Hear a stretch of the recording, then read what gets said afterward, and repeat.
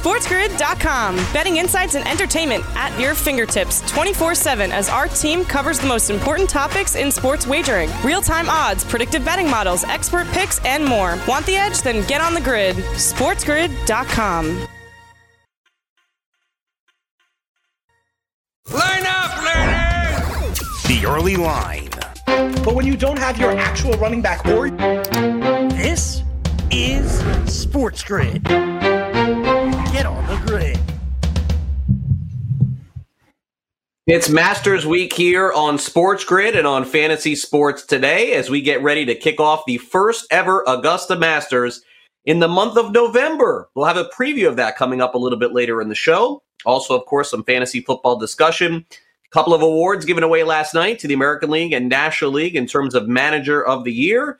And Joe's favorite name in all of football, Dustin Crum, was on full display last night. Joe, you're going to have to start getting used to his name because he's going to be a player in fantasy football that we'll have to keep an eye on. The quarterback of Kent State, 62 points scored last night. Crum with 4 touchdowns in the first half. I know you're all over that Mac action, Joe, but get used to saying that name, Crum, because it's coming. I'm all for it.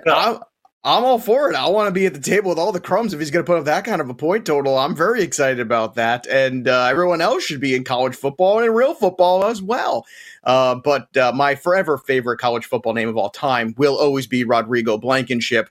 Forever and always. The greatest name with the greatest goggles, glasses, whatever they are. They're amazing. They've always been my favorite. I'm so happy to see him in the NFL doing so well this year. But Crum is another great name. There's no doubt about that. Are you enjoying your Mac action? Seems like the Maction out there is really exciting a lot of folks these days. Yeah, well, it's good to have college football on Tuesday night. We got some action again tonight, but that player in particular is someone that played very well in the bowl game last year, and he's off to a really good start. His name is not going to percolate at all right now with everything else going on, but I would tell you that at some point we will be talking about him in the NFL, I think, with the Kent State Golden Flashes. Unbelievable performance for him last night. All right, today also is Veterans Day, folks. Before we get the show started, I want to make sure that we honor our veterans and let everybody know that we're thinking about you today. Certainly that is the most important thing to discuss as we start the show. We have plenty of sports to talk about, but there's no doubt that honoring the people who fought for our country and are still alive or have lost lives, definitely worth mentioning at the start today on this November 11, 2020. Okay, with that being said, let's start off and give you the fantasy sports headlines for today here on this Wednesday. A lot of SEC games have been canceled already this week due to COVID-19. Alabama, LSU, they're out. Texas A&M, Tennessee, they're out.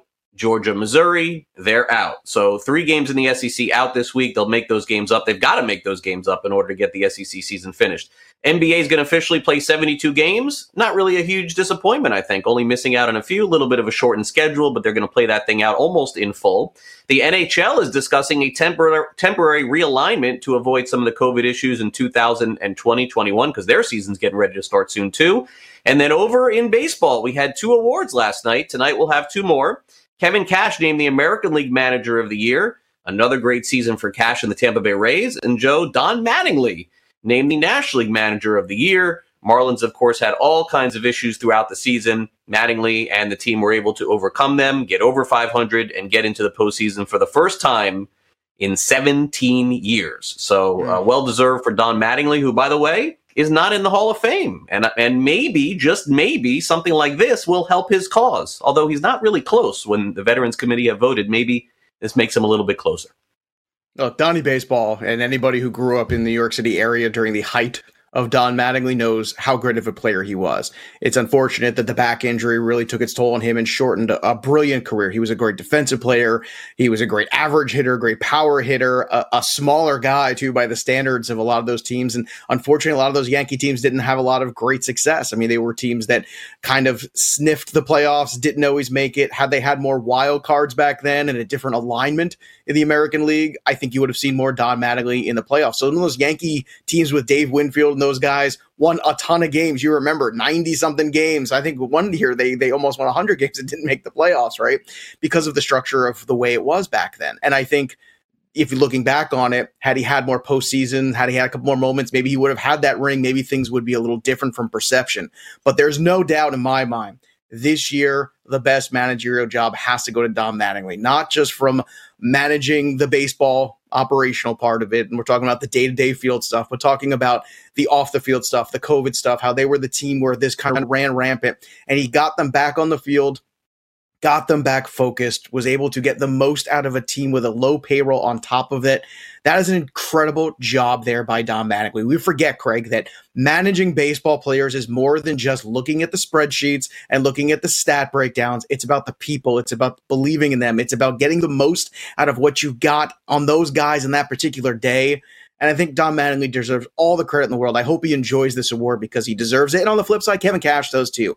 You know, people want to make those comments about Kevin Cash in the last game of the World Series. I'm not listening to that noise. I told you how I felt about that. You can't win any game scoring one run. Sorry, do not hang this on Kevin Cash. He did a phenomenal job. Florida right now can be very proud of both of their managers of their baseball teams. And I know they're not real close together. You don't have to give me the geography lesson again.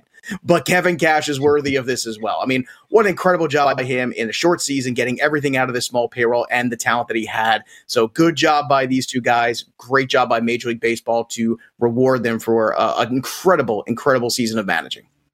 Yeah, and Mattingly afterward did an interview, a teleconference. I was on the conference and talked about how before it was determined that they essentially didn't do anything wrong except for they weren't really that careful wearing the masks.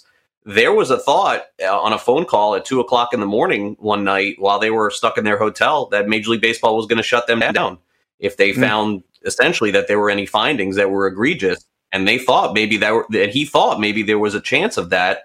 But again, once they did the investigation and didn't find that, it was, it was poor by the Marlins not taking full precaution, but also I think a poor job elsewhere of reporting things that honestly never happened. So part of that was really good to see Don Mattingly win. You're right, Kevin Cash, very deserving as well. All right, we got more baseball news to cover. The Mets have a new owner, and he talked about being the new owner yesterday. We'll talk about that.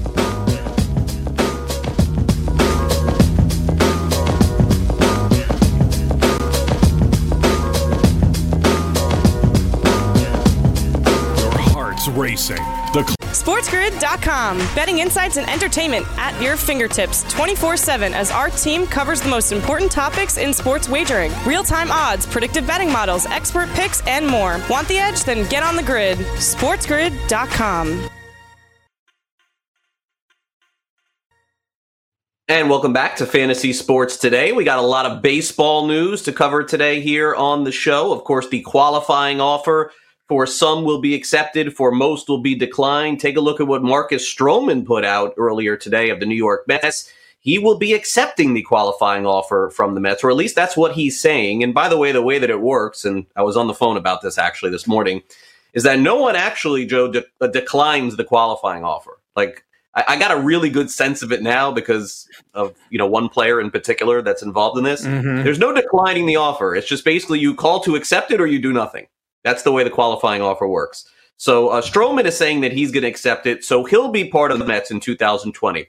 Joe and I are going to talk about that coming up, but what we want to do first is let you hear from the new owner of the New York Mets, in Steve Cohen. He had a press conference yesterday. A lot of people thought it went over very well. We're going to play some of it for you here today. Cohen was asked about essentially taking over the club and what his expectations were moving forward.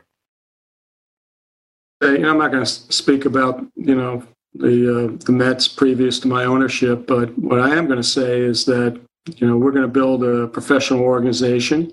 We're going to build out our processes and whether it's analytics, whether it's scouting, whether it's, development of players. We want to be excellent in all areas of this game. That's going to require resources, and I'm fully committed to making that happen. I'm not in this to be mediocre. That's just not my thing. I want something great. And of course, it'll take a lot of new players to make the Mets great. They do have a couple of good hitters, but the pitching over the last few years has gone the other way. And he was asked specifically about how the team could potentially get upgrades this offseason. My sense is that we have holes to fill. The Mets previous, clearly we need to, fill catching, and we need to, we need more pitching. We have a pretty good core of core offensive players. I think that, so we have good young players. We have the best pitcher in baseball. I think that helps a lot. So we have a lot to build around. And so, but we came in fourth 3 years in a row. So, the results speak for themselves. And Joe, before we get to Sandy Alderson, the president of baseball operations, I feel like most people that are Mets fans are excited. And I don't think that they know what they're excited for, but they just know that they're excited because it's different, right? It's different. It's new. It's a new owner. And he's saying all the right things. And Joe will just have to see if that ends up being the case.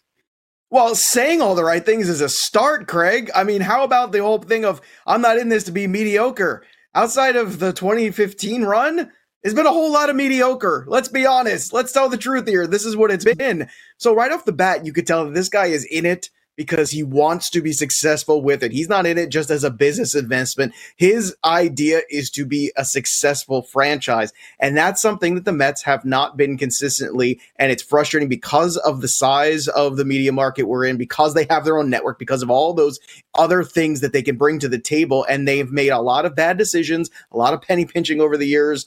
And frankly, yeah, I think a lot of us Met fans out there are just happy for something different. And I think this something different seems to have a different motivation than the last group of owners. Yep, we'll find out. Sandy Alderson, who was part of the previous regime, is now back to run the baseball operations and had a lot of thoughts on moving the Mets forward, and specifically referring to a story of the perception as to how most Mets fans may view them inside of New York City. When I first joined the Mets in 2010, I remember walking by bus stops in Manhattan, and there were somebody had built an advertising campaign around the sort of ineptitude of the New York Mets. That didn't feel good, and we went about trying to change that perception. And for a period of time, I think maybe we were successful, but we can't do it just periodically. You don't change perception without some sort of consistently successful message. And that message comes from all the things that we do. It's not just making a trade, that turns out well or turns out poorly. It's all the other little things. It's the phone calls to fans. It's a sum of all of those impressions. So you don't change the perception without changing the reality. You're not going to. They're not often the same, but you're not going to have a positive perception for long if the underlying facts just don't support it. So we have to do a lot of things well, and I think Steve is going to go a long way toward changing that narrative. I really do. It's going to give us some leeway. With the Mets often, or anything, I used to say this about the umpires. If an umpire makes a mistake, there are two different reactions that can result. The average fan will say, they all stink. They all make mistakes. They're terrible. They stink. But if you've created an environment where somebody can respond and say, you know what, these guys are great, but everybody makes a mistake once in a while. And so it's really about changing the underlying perception so that when things happen, they're not interpreted, consistently negatively or in some other fashion that doesn't put the team in best light. So, I'll stop talking, but I think that, we got to change the perception, but I think, Steve's going to give us a real chance to do that. All right, so I thought that comment was interesting because I think that what Sandy Alderson was referring to, without coming out and saying it, is, it's the Mets, right? Oh, what could happen to the Mets? Cespedes and a pig, or Noah Syndergaard getting the hand, foot, and mouth disease. Like, all of those things happen through the years, and the narrative is, it's just the Mets. And so what Alderson is out to do, Joe, and what Steve Cohen is out to do, I think, is to change that, because it just appears that we just go right back to that every single time when it comes to that club. But maybe if some good things happen, it would just be considered a little bit less. It has been impossible to do the last few years. Look, that's all some great audio that you were able to pull, and we're very lucky to have that on the show. And I think that You're right. Perception is important, but perception really begins and ends with wins and losses on the field. And they're in a good spot because some of the players they have, the guys like Pete Alonso, like McNeil, like Dominic Smith, these are players that the fan base really likes. They really have clung on to, that the effort level's there, even if once in a while the performance level isn't up to where they want to be. They do have the best pitcher in baseball, or arguably at that, with Jacob deGrom. I think getting some more depth there, bringing Stroman back is a great idea. But it can't stop there. And I think that's always the problem. Mets fans kind of look at it and say, okay, well, we just kind of do this and then we stop. And I think that's the difference. And if you want to change the perception, the culture, and it's the same thing the Jets go through in New York. Same thing the Knicks have gone through in New York. Different regimes, different things. It's constantly moving pieces. It's constantly, we're going to do better this time. We're going to do better this time. And then it falls flat. And it's difficult. It becomes an abusive relationship, basically, between the fan and the team. And I think Steve Cohen is going to obviously go in there and change everything he can. But at the same time, I think bringing Alderson in is fascinating because this is a guy from the inside that can tell you what was working and what wasn't. And I'm curious to see how this works out. I am not sold on this yet. I think there's something about cleaning house with everybody, but I understand the thought process of bringing in somebody who was working within and did, to a certain extent, have some success with this organization, even if it wasn't, as you were alluding to, sustained success in this organization. So therefore, at this point in time, I'm going to give it some leeway. I'm going to trust the process. I'm going to see what he's able to do, because I do believe that, yes, changing the culture is good. Yes, changing ownership good, general manager good, all that stuff is good. But at the end of the day, it's about the product on the field. And if you start having a good product on the field that equals wins, then you can shrug off of that same old Mets mentality that I think a lot of the fan base has. Yeah, and I think that it'll be important for not just for them to spend money, which we know they're going to have to do, but realistically speaking, you're hearing what I think a lot of probably fans are saying to themselves too, is that, Joe, you just simply can't go out and spend money every year and just expect to be sustainable. Some of those players have to come within the organization. And Nimmo and Conforto and Jimenez. I mean, they have players that have done that. It just needs to be more. You have to have more ready to go. We'll be right back with the update. Don't go away. SportsGrid.com. Betting insights and entertainment at your fingertips 24/7 as our team covers the most important topics in sports wagering. Real-time odds, predictive betting models, expert picks, and more. Want the edge? Then get on the grid. SportsGrid.com. All right, welcome back, everybody, to Fantasy Sports Today right here on Sports Grid. And it's Wednesday, and that means it's time for some four downs with my good friend and your good friend, Benny Ricciardi. Benny, I know you got a big announcement this past week, too. You're just really important people these days. I heard you got a new gig over at a place where they don't care for noise. They're not big fans of noise. Do they realize they hired you because you're like the noisiest guy I know? And that's saying a lot because we're both in Jersey. Well, that's why they don't like it. We're fade the noise. So that's the whole point of it. You got to fade the noise when there's too much of it going on. And, that's what it is. But, yeah, I'm really excited about it. I love the team over there. Brad's a good guy. Kevin, who is their CEO, was a guy I worked with at Elite. Josh was a guy I worked with at RotoCurve before here. So I feel like I'm just taking all my own. It's like when you call your old girlfriend, Joe, when you break up, you call all the old girlfriends around. Apparently all my old girlfriends hang out together now. So it was real easy for me to get back together with them. So it was good. Look at that. Everything old is new again. I guess you can go home, all those fun platitudes and all those things. But nobody cares about that. What we care about is the future, what's going on. So let's talk a little four downs, but congratulations to you. It's a great hire by FTN, and we're excited for you and obviously excited for all the subscribers that they get to spend some quality time with you because you're a good time, and that's why we have you on the show. So let's start with first down. Looking ahead to Week 10 in the NFL, we got the Chargers going to Miami. Miami's defense playing much better. Tua looked a little bit more Tua-esque, if you will. I'm not sure if that's a word, but I'm going to pretend like it is right now.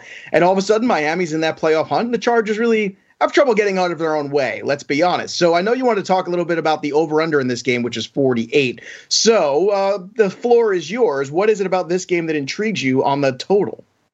Yeah, so I actually think that I don't understand the movement on this. This actually opened at 50, and it's already down to 48. Mm-hmm. If you look at Miami with Tua under center, they've been playing a lot faster. So you would expect more points. Now, they beat Arizona, but it's not just the Arizona side of that last game. It was both sides of the game where Miami was playing faster. They were playing faster on offense, and they were also, had Arizona faster on defense, which is going to lead to a lot more points in these games. The other thing I like about this is you look at the Chargers, the last 5 games for the Chargers with, Justin Herbert under center.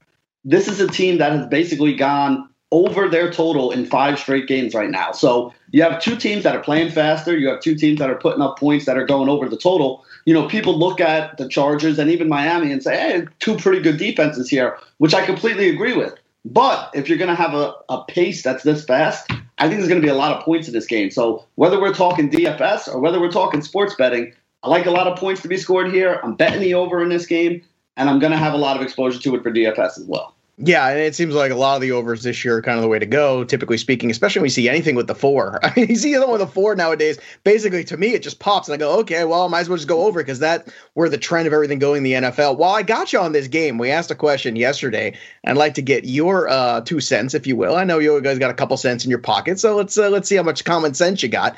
Tua has already moved up after 2 games to 9-1 on the Rookie of the Year board. Is that surprising to you? Herbert right now is still the favorite. Burrow is second. But if Tua gets this team into the playoffs, does he have a shot at that award realistically?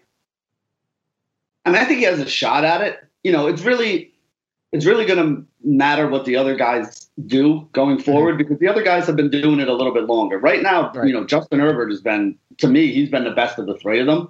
But you never know. I mean, if one of these guys gets hurt, if Tua, like you said, if Tua takes them to the playoffs, there's a lot of things that can happen between now and then. So 9-1, I think about a 10% chance is what a 9-1, odds are. Yeah, I do think he has about a 10% chance, but he's going to need a couple things to break in order for that to really come about. All right, let's move on to second down here. Philadelphia Eagles, they are 3.5-point favorites against the Giants.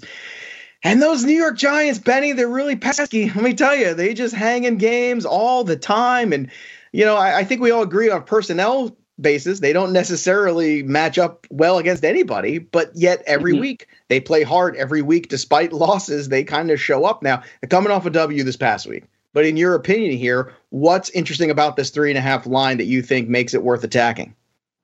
Yeah, so you look at the Eagles side of it.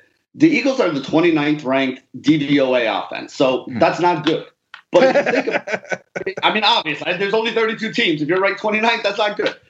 But there's some things here that are underlying these numbers that I don't think people are giving enough credit to. So the last game they played, they had the bye last week, so they're out of people's minds. People aren't thinking about it right now. But the game before the bye that they played, they got Jalen Reagor back. They also got Dallas Goedert back. Right. This week, and again, we're doing this in the middle of the week, so you got to check the injury reports. But the reports so far are that Alshon Jeffrey and Miles Sanders are going to be back. Now, if we remember, one of the reasons why this offense has been ranked 29th DVOA so far this year is that they haven't had any of their good players. They're picking guys up off the streets and throwing them out there and letting them go 70-80% of the snaps on wide receiver at this point. I mean, Joe and I were about to drive down to Philly and see if we could get in on the next practice, but all that is gone now. I mean, they're starting to get all these guys back. They're starting to get healthy. This is a team that's always relied on the tight end, and both of their tight ends were hurt. So now you have Goddard back there. You're going to get Miles Sanders. You're running back. You got some of these wide receivers coming back in the mix. You got, Jalen Reagor, your deep threat. You got Alshon Jeffrey, who's going to factor into it. This offense is light years ahead of what they were. The offensive line, still a question mark. But when you have some weapons, which Carson Wentz has now, I think they're going to be able to put up some points here. Yes, the Giants are coming off a win, but it's a win against the Washington Redskins, so it's not something that I'm going to give them a lot of credit for here. 3.5, I think, is a really good number. I think it should be at least a point or two higher.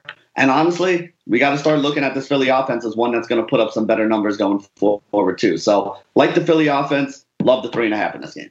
Yeah, I'm a little surprised because, although I agree with everything you're saying about Philadelphia getting healthy, and you're absolutely right, Miles Sanders coming back is a huge addition to this team. However, it's those Giants. They're like cover machines this year. I don't know. I struggle with this, but, I definitely see where you're coming from. I think you can make a great point because maybe this is where the trend reverses itself a little bit. Maybe there's the opportunity where we start to go look at the data too much and not really live in the present. And I think that's what you're trying to get everybody to recognize is that, hey, this Eagles team is a little bit different than the last time they faced them, which I think is a great point. Let's go. Yeah, go ahead, Benny. Let me add one more thing here, too. Sure. Thing too. You made a good point, and a point that a lot of bettors need to understand. When a team is covering a lot, like the Giants have been lately, you start getting less points. You know, when you're an underdog and you haven't been covering, it's 7, it's 8, it's 9. When you're an underdog and you have been covering, it starts going down from 7, 8, 9 to 3 to 4 to 2. That's when you stop covering, when the spread starts getting a little closer. So I think that's what's happening to the Giants now. I think the Giants at this point are getting too much respect, and Philly's not getting enough, and that's why I like the 3.5.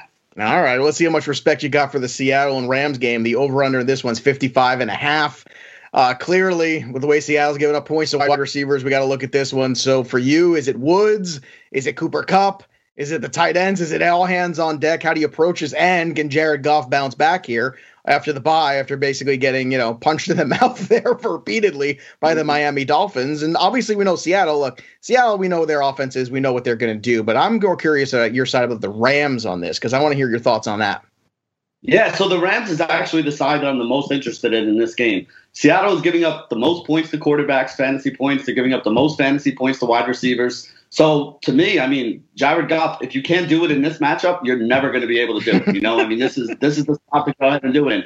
And you know what? The Rams, as much as people are like banging on the Rams this year, they have the 5th ranked offense in the league right now, DVOA. So this is a very good offense. They're going up against one of the worst defenses in the league. And then the thing I love about this game, I mean, we have a huge total here. What's it sitting at? Around 55? I don't know if it moved today. That's what it was the other day. But you look at Seattle. Seattle scores 34 points a game. They give up 30 points a game. So really, most of their games are averaging 64 points, which is an absolutely ridiculous number for an NFL team. Those are numbers we see in college teams, not for NFL teams right now. So you can basically, if you just went all season long and just took Seattle and whoever they were playing, and for DFS just stacked up both sides, take the quarterback of whoever they're playing with a bunch of his pass catchers, take Russ Wilson on another line, a bunch of his pass catchers, you're probably going to have a pretty good year if you went about doing it that way. And I don't see any reason why this game wouldn't be the same. I actually lean to the Rams winning this game, although I'm not betting on it. The spread's like 1 or 2 points. It's kind of low right here.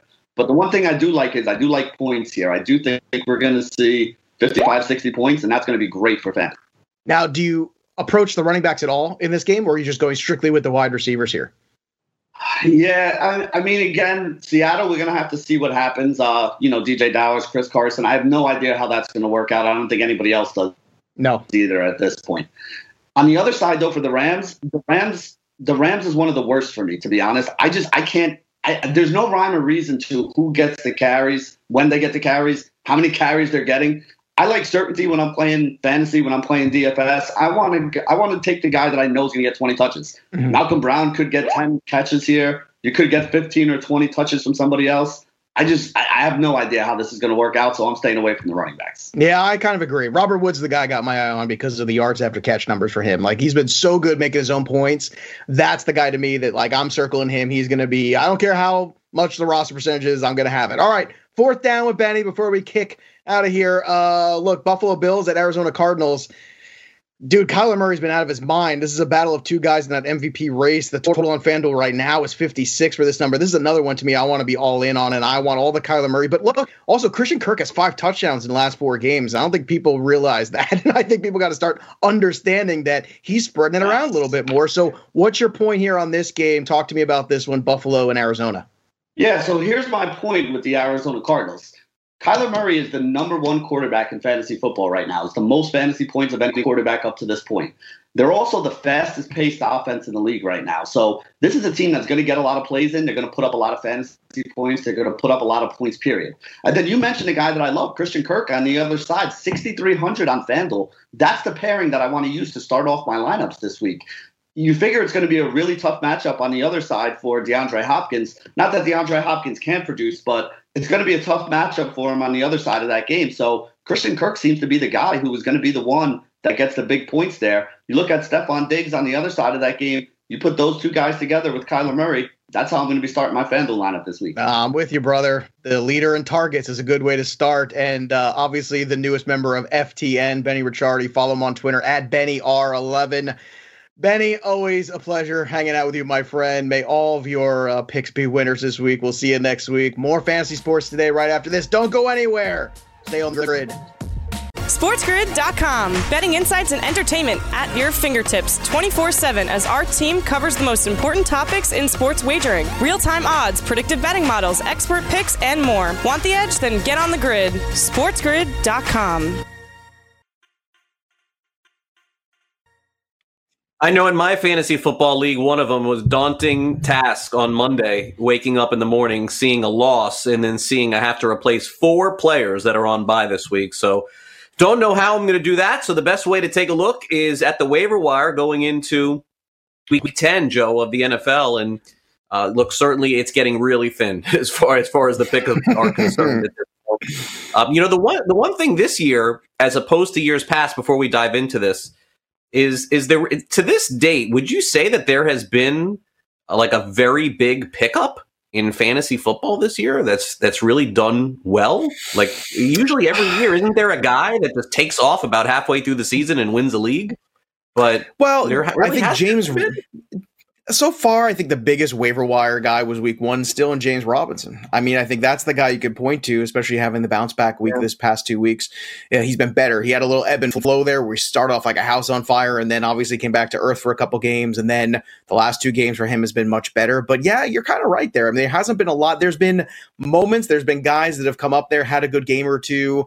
There's been guys, too, that everybody coveted and then disappointed. And I think that's also something to recognize, too. And this is a weird week in particular because you're getting some more guys back. You're getting Miles Sanders back potentially. You're getting Nick Chubb back potentially. So now all of a sudden, the waiver wire might be a really interesting place where some of this talent might get jettisoned. We mentioned on yesterday's show that last week when CMC came back, 25% of the ownership of Mike Davis went down.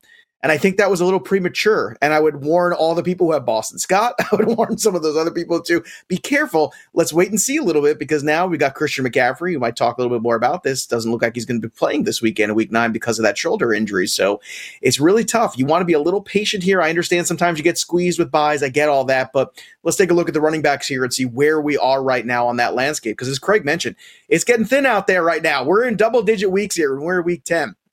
Gus Edwards, I told you about weeks and weeks ago, and he's still only 37%. I think you got to have this guy right now. He's getting a fair amount of the carry workload, and I think it's just crazy at this point that it's only 30. He should be well above 50%, I think, at this point in time, considering what Baltimore is. And I understand it's frustrating. I understand he had a fumble the other day, but still, let's live in the reality. And the reality is J.K. Dobbins still hasn't run away with his job, unfortunately, despite 2 weeks ago looking really good against the Steelers. Tony Pollard's getting more of that shared workload in Dallas as well, Craig. Wayne Gallman has looked okay in games. He's got a much better matchup this week against the Eagles than he did in some other weeks previously. Jordan Wilkins, I know a lot of people are out there trying to pick him up, but you look at the percentage, it's basically a 3-way even split right now in terms of snap count between him, between Jonathan Taylor, and between Nyheim Hines. So that is not good for anybody. Nobody's winning at this point. J.D. McKissick, especially in full point PPRs at 24%, I think is a must add. I really do. I think he's actually kind of intriguing this week in daily fantasy as well on FanDuel when you're talking about the matchup against Detroit too and what they're going to end up doing. And then you got Duke Johnson, which if David Johnson is again unable to go, and we don't have certainty about that right yet, he becomes the default guy. Is it a great ad? No. But I got to say, on this list, to me, it's Gus Edwards and McKissick that stand out. For you, are there any names in particular that you think can really help teams in Week 10 and maybe possibly beyond?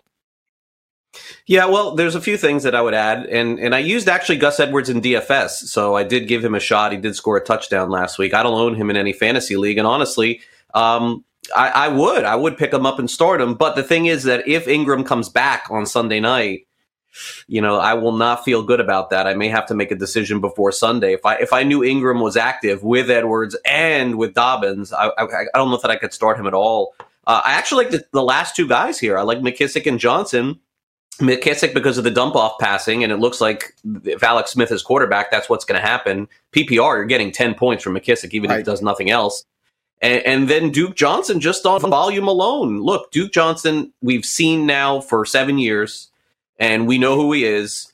He's going to get 20 carries. He's going to get 60 yards. He's going to catch 4 or 5 passes. And in this fantasy football season, that is a running back too. So if there is no David Johnson, then absolutely Duke Johnson is the guy. I honestly wonder who is behind Duke Johnson. That to me may be a little bit even more interesting because honestly, you know how I feel about David Johnson, and I wonder if Houston has a third guy of any kind to eventually come in, maybe shock somebody, and then I don't know. I'm gonna have to look into that for tomorrow's show.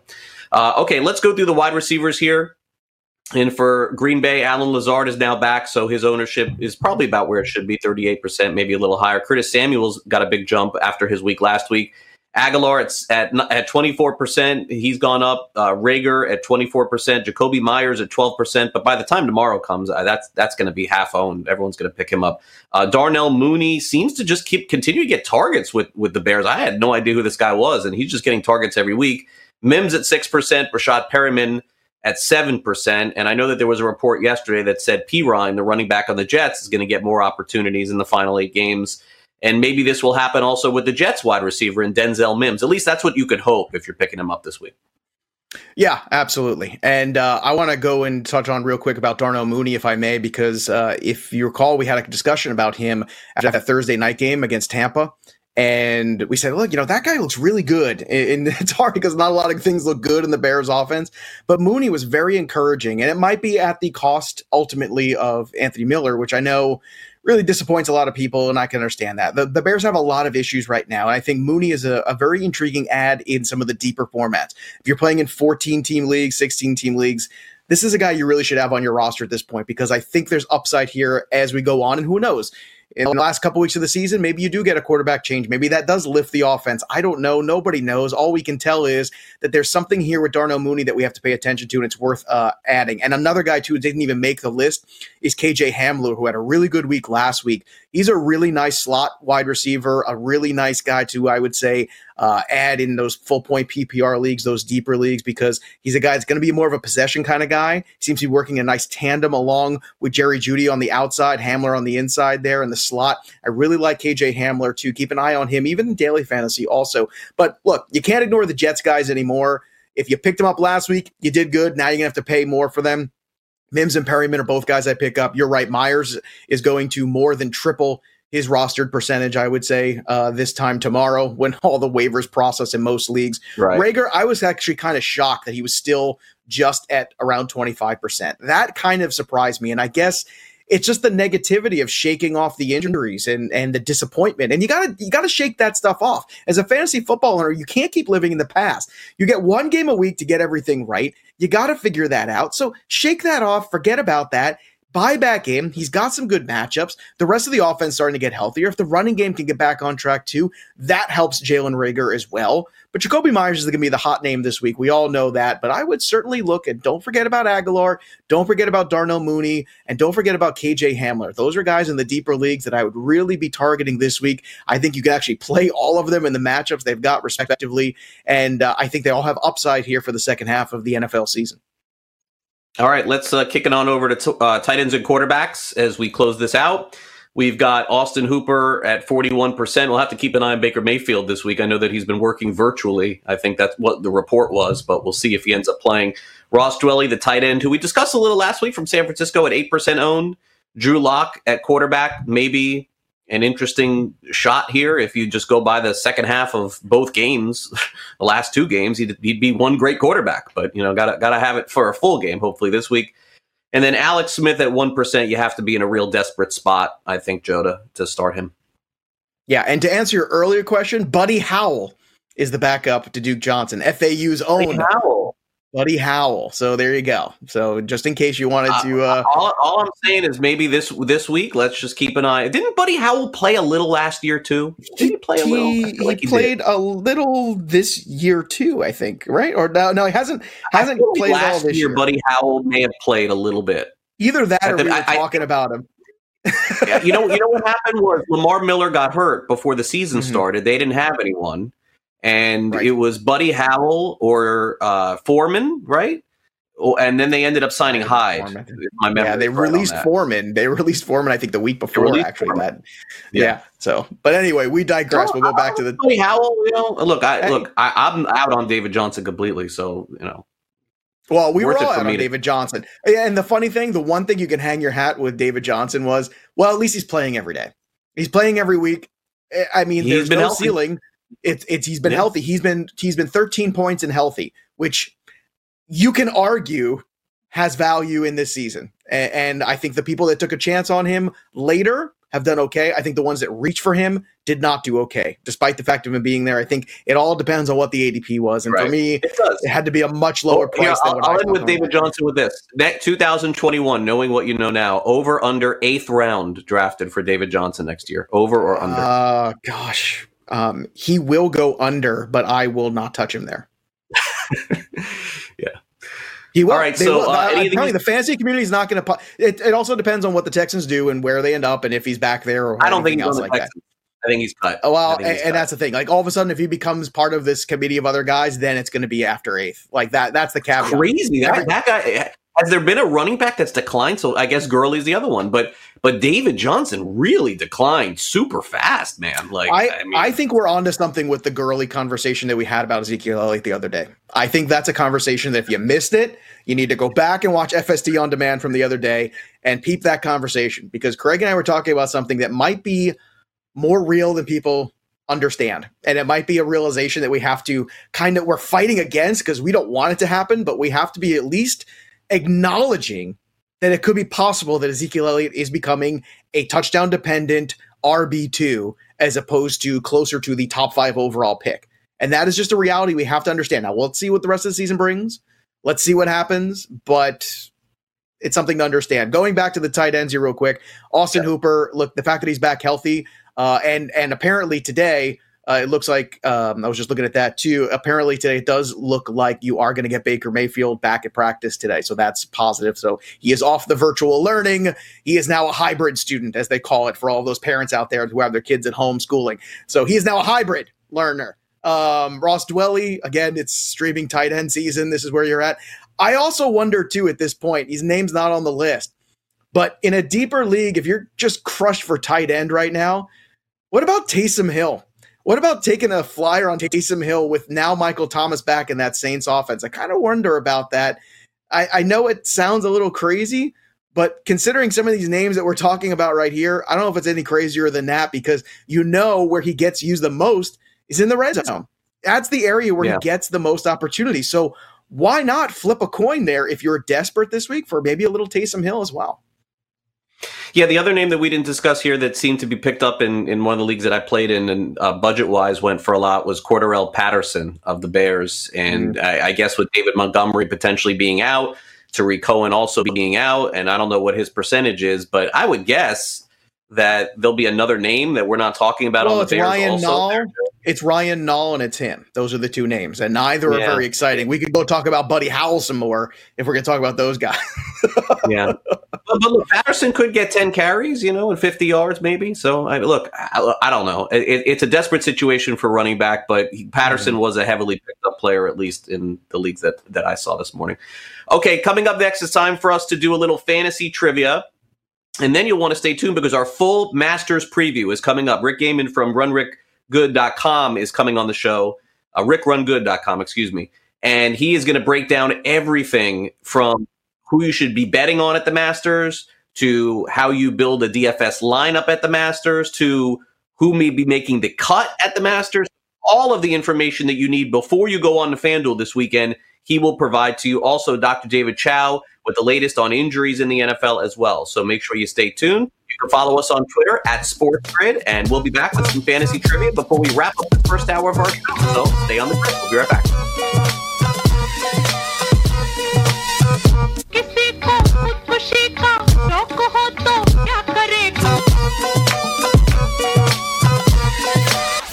SportsGrid.com. Betting insights and entertainment at your fingertips 24/7 as our team covers the most important topics in sports wagering. Real-time odds, predictive betting models, expert picks, and more. Want the edge? Then get on the grid. SportsGrid.com.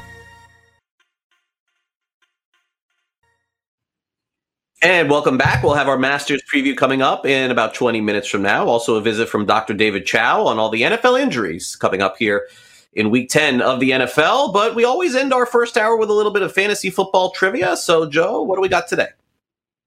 Well, we got a little tight end action for you today. And obviously, tight end is normally dominated by the big three, which used to have Zach Ertz, but I think we can now put Darren Waller. So it's no surprise that in fantasy points per game in PPR leagues that the big three at the top. It's Kelsey, it's Kittle, and it's Waller. But this season in 2020, my friend, who is fourth with 12.8 full point PPR fantasy points per game? Who's number 4 on the board? You want to take a crack at this one? I don't even get A, B, C, D today. Wow. It's really I'll give you a hint. You went to Iowa. Hawkinson. That is correct. Well done. And that was a trick question, actually, a little trick hint, because the guy after him is Noah Fant. That's right. Noah Fant is actually 5th overall in fantasy points per game. A lot of people don't realize that in the full point PPR. The guy's been steady. I got one right. Not, I mean, that's the big hint today. Well, I did give you a good hint. Maybe that's how I did narrow the trivia. You just don't give A, B, C, D. It's the only way I get it. Well, I always, whenever there is no ABC, I always give you a hint. And I did give you a hint, and it was 2 tight ends. In all fairness, we were right there next. It was too easy. Yeah, yeah. You gave it away, basically, because I was going to say Noah Fant, because I like him better than Hawkinson. But then I remembered that Fant's been hurt, and Hawkinson's been pretty good lately. So but this was fantasy points per game, so it wasn't total fantasy points. So we're talking about average. We're talking about when they're on the field, how they're doing. And I think because he's even played more, it's even more impressive where Hawkinson is. And we were talking about him earlier this week as a guy on Monday's recap show. Say, hey, pay attention to this trend here. He's trending in the right direction. And this is yet another thing that I want folks to go out there and realize that going into next year, this might be the guy that makes that jump from the lower end of tight end 1 to the middle to upper tier of tight end 1. And it's something to keep an eye on in dynasty and keeper leagues as well. He's playing well. If the Lions people are still in charge now, then that are in charge now, that's the problem there, because Patricia drafted Hawkinson, and I would guess he won't be there to see him succeed if he does next year. So, all right, we got hour 2 coming up. Our headlines coming up. Latest on Christian McCaffrey. Don't go away.